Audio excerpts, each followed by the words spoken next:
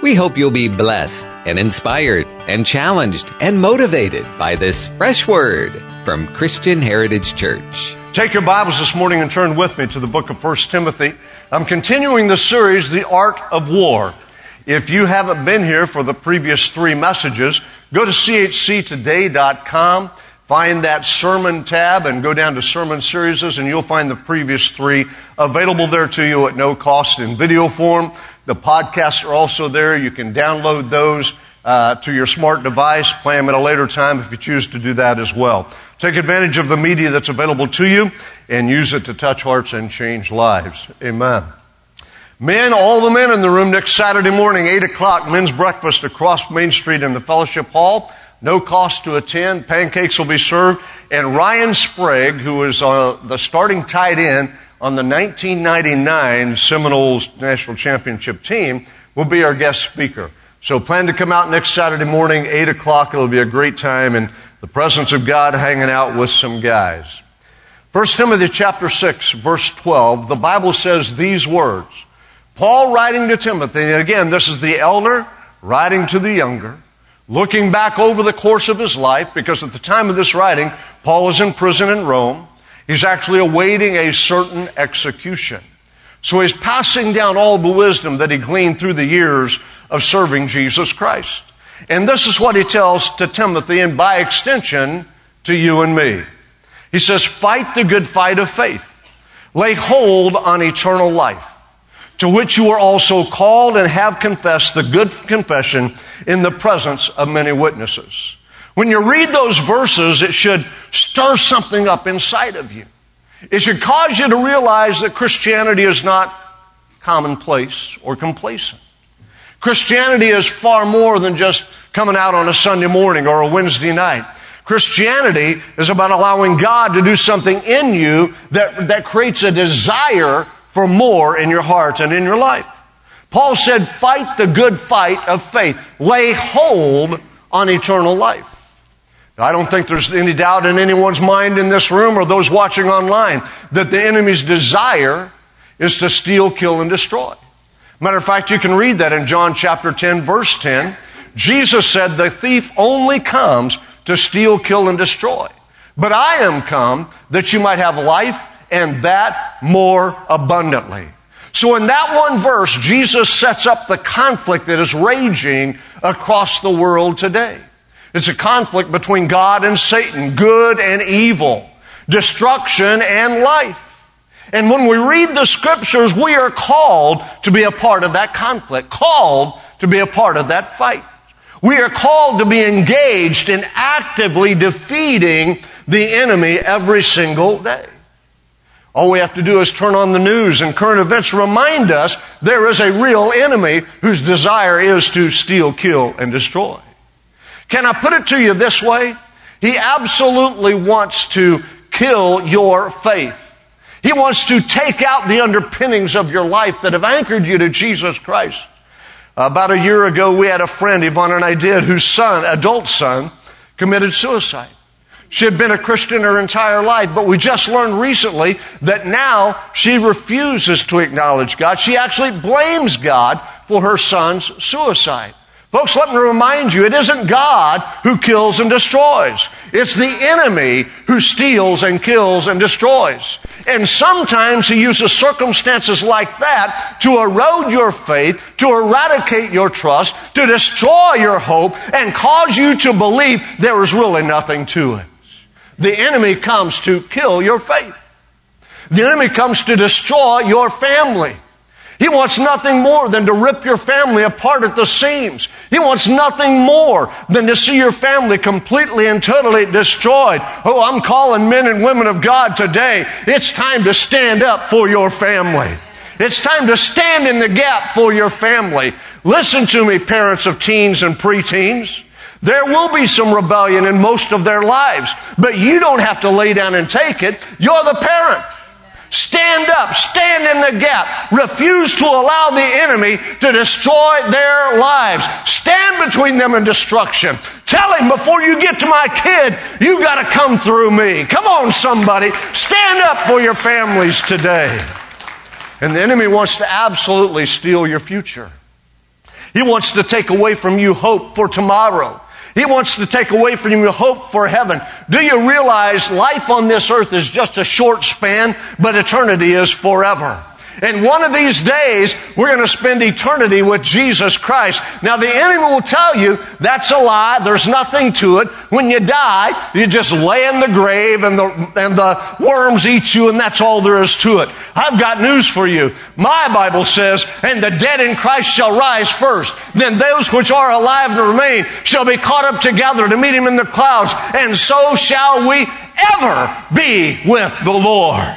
Oh, folks, there's an eternity to live for. There's a heaven to gain when we understand we're involved in a conflict and involved in a battle.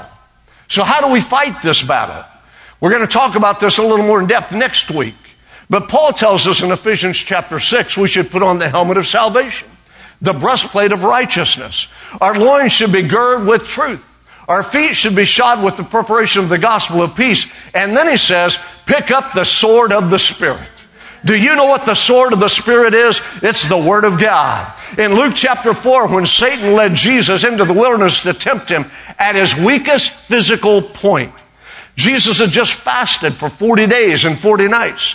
And Satan came at his weakest physical point. At that point, he led him into the wilderness. He tempted him with three things. And how did Jesus overcome him? With the Word of God every single time. It is written. It is written. Oh, can I challenge you today to open the book. Let it be a part of your heart and your life. Read it. Memorize it. Absorb it into your spirit. So when the attack comes, you have the sword of the Spirit. You have the Word of God. You have a way to overcome him just as Jesus overcame him. Paul also said, pick up the shield of faith, but wherewith you will quench all the fiery darts of the wicked. The shield of faith protects you. Oh, listen to me. You can read it in Acts chapter 28. It's the story of Paul being shipwrecked, landing on the island of Malta. And it says in verse 6 that he picked up some twigs or some sticks to put on the fire. When he laid them on the fire, a viper came out and attached himself to his hand. It says that the people of the island, the natives, expected him to swell up or to fall down dead. Acts 28:6. You can read it. And after a period of time when nothing happened, they said, this man is a god. What am I telling you? I'm telling you in that moment of time, the Apostle Paul lifted up the shield of faith and God came to his rescue. Yes, that viper was poisonous. Yes, it should have killed him, but God had a different plan. Lift up the shield of faith that protects you from the fiery darts of the enemy. Luke chapter 4, the last verses of that chapter. The Bible talks about Jesus being in Nazareth, and he's preaching the gospel to his home city, to people who have watched him grow up. And it says when he proclaimed himself to be the fulfillment of prophecy, the people there in the temple became so angry, they took him to a cliff to throw him off and kill him. But listen to what verse 30 says. Luke 4:30 says, Jesus walked right through them. They intended his destruction, but he lifted up the shield of faith and he walked right through the present enemy. Oh, come on, somebody. It's time to raise the shield of faith and understand God can intervene in your life. You put that PowerPoint up for me, Sonia, please. We got a call on Thursday of this week. Our grandson, Hudson, is 11 years old. He lives in Austin, Texas. They were on spring break. Go to the next one. On spring break on Thursday, they went to Enchanted Rock. It's a state park in South Texas. That's a dome of granite that rises about 400 feet out of the ground. There's all kinds of hiking trails and climbing trails. Hudson was climbing up a vertical cliff that had about a 65-degree angle to it. When he got to the point he was trying to reach, then he turned around, and when he turned around, he lost his footing. And he tumbled head over heels down 40 feet of that granite cliff. Put that next picture up. 40 feet down that cliff. Should have killed him. Should have paralyzed him. He shouldn't be here today. Show the next slide. They took him to the emergency room. No head injuries, no broken bones, no internal injuries, just scrapes, bruises, and abrasions. Show the next 3. Here's what I have to say to you today.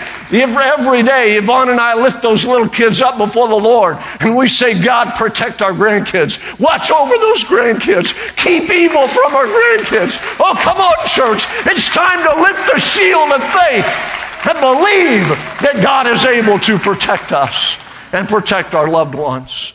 We understand God is a mighty God. He's able to do great things. But we first have to know our enemy, and we have to know ourselves. And if we're casual Christians, we're going to find ourselves constantly plummeted, constantly beaten up, constantly overcome by the evil one. What did Sun Tzu say in The Art of War? I quoted this to begin this series of message. If ignorant both of your enemy and yourself, you're certain to be in peril. Who's the enemy? John 10, he comes to steal, kill, and destroy. You can read his description in other scriptures. He is the evil one, according to John 17:50. The father of lies, according to John 8:44. The God of this age, 2 Corinthians 4:4. The lawless one, 2 Thessalonians 2:8 through 10. In other words, he is a formidable adversary. But that's all the due I'm going to give him today, because now I want you to focus on the fact that Jesus Christ has already won the victory. He already defeated Satan. You can read it in Colossians chapter 2. It says he led them in triumphant procession. Oh, he has already conquered the enemy. And you and I need to know and understand, because of that, we fight from a position of victory. It's already been won. It's already been done. And that's the position we fight the enemy. So in our text this morning, Paul says, fight the good fight of faith. Lay hold on eternal life. We fight the good fight of faith by employing the weaponry that God has given us through the Scripture. We understand the weapons of a warfare are not carnal, but they are mighty through God. We get that. We understand that. So we put on the helmet of salvation. We embrace the breastplate of righteousness. We pick up the sword of the Spirit. We don the shield of faith. We gird our loins with truth. We walk in the preparation of the gospel of peace, because therein God gives the victory. So we have to be completely clothed in the armor of God. As people of God, we are called in this day and in this time to stand and fight. We're called to stand in the gap, to make a difference in our society. People look around us and they say, well, we're living in the last days. These things are just going to happen. Yes, we are. But if we believe that, we should then be more vigilant. We should be more determined. We should be more aware than we have ever been before, because it's in those moments of attack that God calls us to stand. It's in those moments of darkness that God calls us to be light. It's in those moments of great oppression that God calls us to declare the deliverer. Oh, somebody hear me in this room this morning. It's time for the people of God to stand up and say, we will not be bullied. We will not be oppressed. We will not be ran over. The victory is ours through Jesus Christ, and we stand in His victory today. We refuse to allow the enemy to gain a foothold. It's time for the people of God to arise, pull down strongholds. The Apostle Paul told us that in 2 Corinthians chapter 10, verses 4 and 5. Pulling down strongholds, casting down vain imaginations, and everything that exalts itself against the knowledge of God. That's our fight, folks. That's our fight. And when we do that, we put demons to flight. When we do that, we bring the victory through Jesus Christ. When we do that, circumstances begin to alter and change. When we choose to stand and fight. When we do that, the hellish influence that's trying to destroy your family is broken off. Listen to me, I was going to tell you this later. You need to hear it right now. If you have a teenager that is misbehaving and acting out and living in rebellion, find out what they're listening to. Find out what they're watching. Get to know their friends. Examine their lives. And whatever influence is taking them away from God, cut it off. Well, I'm not sure I can do that. Yeah, you can. You're the parent. I'm empowering you today to be parents.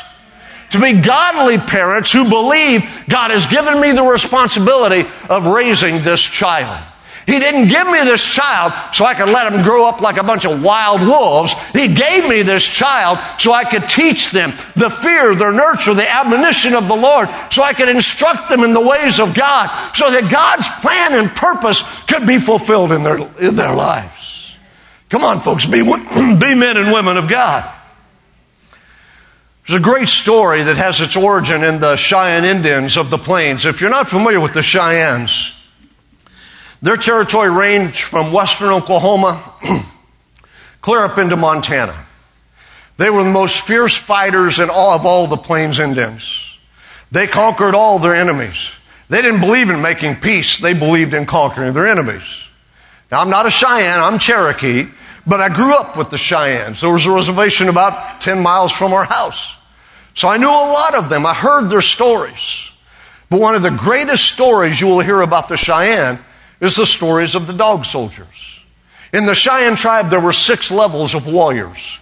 The dog soldiers were the best. They were excellent. They had a resolve and a determination that would not quit. They refused to give in.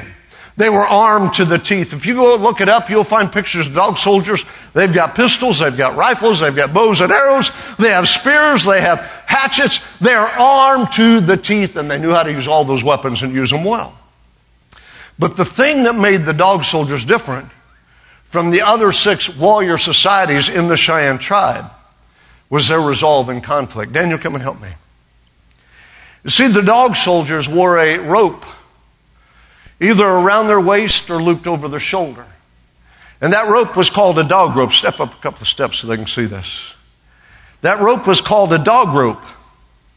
And that dog rope was anywhere from 10 to 12 feet long. Go ahead and spread it out. 10 to 12 feet long, and at the end of the dog rope was a wooden stake, a picket. Very similar to what they would use to picket a horse so he could graze without getting away. But the dog soldiers used this dog rope when their tribe was in danger. They were about to be overran. The dog soldiers would stake themselves between the enemy and those they cared about. They stood between evil and destruction and their tribe. And the dog soldier could never pull that picket until either the tribe was safe or another dog soldier came and pulled it for him. He had to stand and fight. This rope identified his resolve in combat. If he died, he died. That's the way it was. That was the dog soldier. Matter of fact, one historian writes about a treaty council that happened in Medicine Lodge, Kansas, where there were Kiowas and Comanches and Arapahoes and Sioux and Blackfeet all came to this tribal council to meet with the government to try to make peace. And he said, I'll never forget when 500 dog soldiers of the Cheyenne tribe rode up that day. They never dismounted. They were the fiercest looking people he had ever seen in his life. Just to look at them would scare you to death, he wrote. They wore big old war bonnets of black feathers. They painted their faces white and black and red and green. They painted their chests, and they always had the dog rope strapped to them.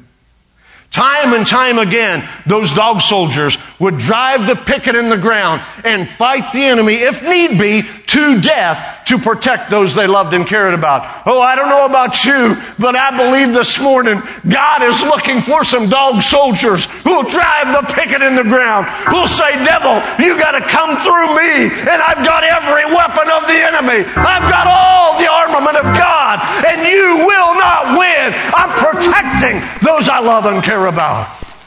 God's looking for some folks who will do that. So how do we do that today? How do we exhibit that type of tenacity? How do we exhibit that type of determination in our lives? What chance did those guys have against the enemies? They won time and time again because of their resolve. You see, I've determined that my family will not go to hell. I've determined that my friends will not go to hell. I've determined that I'm going to do everything in my power. I'm going to drive the stake in the ground. And I'm going to say, before you get to them, you got to come through me. Oh, come on, church. God is looking for people. Ezekiel chapter 22, verse 30, the Bible says, I sought for a man among them who would make up the wall and stand in the gap before me on behalf of the land, that I should not destroy it. But I found no one. The New Living Translation says it this way: I looked for someone who might rebuild the wall of righteousness that guards the land. For someone to stand in the gap in the wall. Oh, come on. God's looking for believers who will rebuild the wall of righteousness, who will declare the Word of God is yet true, who will say we don't compromise, we don't water it down, we don't make it palatable to the flesh, but rather this is what God's Word says, and we're determined to live by it. He's looking for believers who will rebuild that wall of righteousness. For believers who will stand in the gap in the wall. Can we see that depicted scripturally? Absolutely. Moses did it for the Israelites. Psalm 106 verse 23 says, therefore he said, speaking of God, he said he would destroy them had not Moses, his chosen one, stood in the breach before him. Moses said, you got to kill me if you're going to kill them. Oh, come on. God's looking for some breach standers. Folks to stand in the wall, who understand we're in a fight, who refuse to give up and give in. How do we do it? Number one, very quickly, be strong in the Lord. Be strong in the Lord. Ephesians 6:10 says, finally, my brethren, be strong in the Lord and in the power of His might. In the power of His might. The word might is also translated from the Greek as dominion. Now let me take you back to the first message in this series. Isaiah chapter 6, verse 1. Isaiah said, and in the year King Uzziah died, I saw the Lord. The word Lord, translated in English, is actually from the Hebrew Adonai. And the Hebrew Adonai talks about God's dominion. It describes God's dominion. So when Paul is writing about being strong in the Lord, he chooses to use the same Greek word that means dominion. Oh, come on, folks. I want you to hear it. He has given you dominion over the powers of darkness. He has given you dominion over the forces of hell. It's time to stand in the gap and exercise the dominion. Be strong in the Lord. And in the power of His dominion. Dominion. Be strong in the Lord. We need to get that in our spirits and understand it. What did Isaiah say in Isaiah 43? He said it this way to the Israelites. Fear not, for I have redeemed you. I have called you by your name. You are mine. Now listen to the next verses. When you pass. It's not a question of if you're going to be in a battle. It's a question of when it comes to you. When you pass through the waters, I'll be with you. There's no question the enemy will come against you. Doug, he tried to destroy you about a year ago. You had a major heart attack. Only 5% of your heart was a stand-up. They need to see you, buddy. 5% of your heart was functioning. They put you in the ICU. They sent you home on hospice. But I'm here to tell you what the devil planned for evil, God intended for good. He's standing here serving the King this morning, and God is doing a good thing of restoration and healing. Thank you, sir. God is doing a good thing. When you pass through the waters, it's going to happen. Don't be surprised when the enemy comes against you. You're in a fight. You're in a war. Understand that. And through the rivers, they shall not overflow you. When you walk through the fire, you shall not be burned. Nor shall the flame scorch you. For I am the Lord your God, the Holy One of Israel, your Savior. Oh, come on, folks. He's already prepared us. He's helping us understand. You're in a fight. You're in a battle. You can either lay down and be walked on, or you can take a stand.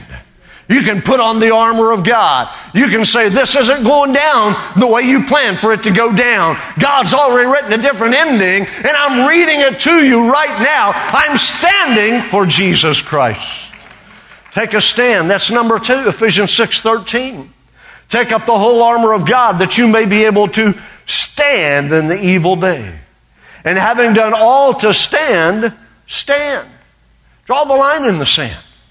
Come on, be like Joshua of old. Y'all can do what you want to do, but as far as me and my household go, we're going to serve the Lord. Draw the line in the sand. Take a stand for Jesus. Lift up the banner of righteousness. Allow God to be revealed in and through your life and through your speech and through your daily activities. Take a stand. Matter of fact, when you read that scripture in the Greek, Ephesians 6:13, the word that's interpreted whole is pan.